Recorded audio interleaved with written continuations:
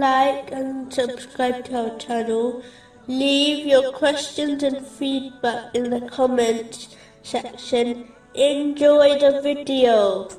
Moving on to chapter 23, verse 39. He said, "My Lord, support me because they have denied me."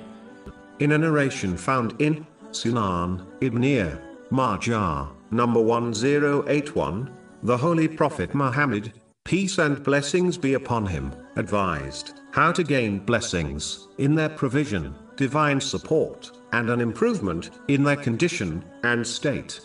The first thing is to sincerely repent to Allah, the Exalted, before one dies, as the time of death is unknown. This narration actually indicates sincerely repenting whenever one commits a sin, meaning repenting without delay. This consists of seeking forgiveness from Allah, the Exalted, and whoever else has been wronged, feeling regret, making a firm promise not to commit the same sin or a similar one, and finally, if possible, to make up for any rights which have been missed or violated in respect to Allah, the Exalted, and people. Next, a Muslim must make use of their time before they become preoccupied with responsibilities, illness, or a difficulty. A Muslim can achieve this by obeying Allah, the Exalted, through fulfilling His commands, refraining from His prohibitions, and being patient with destiny.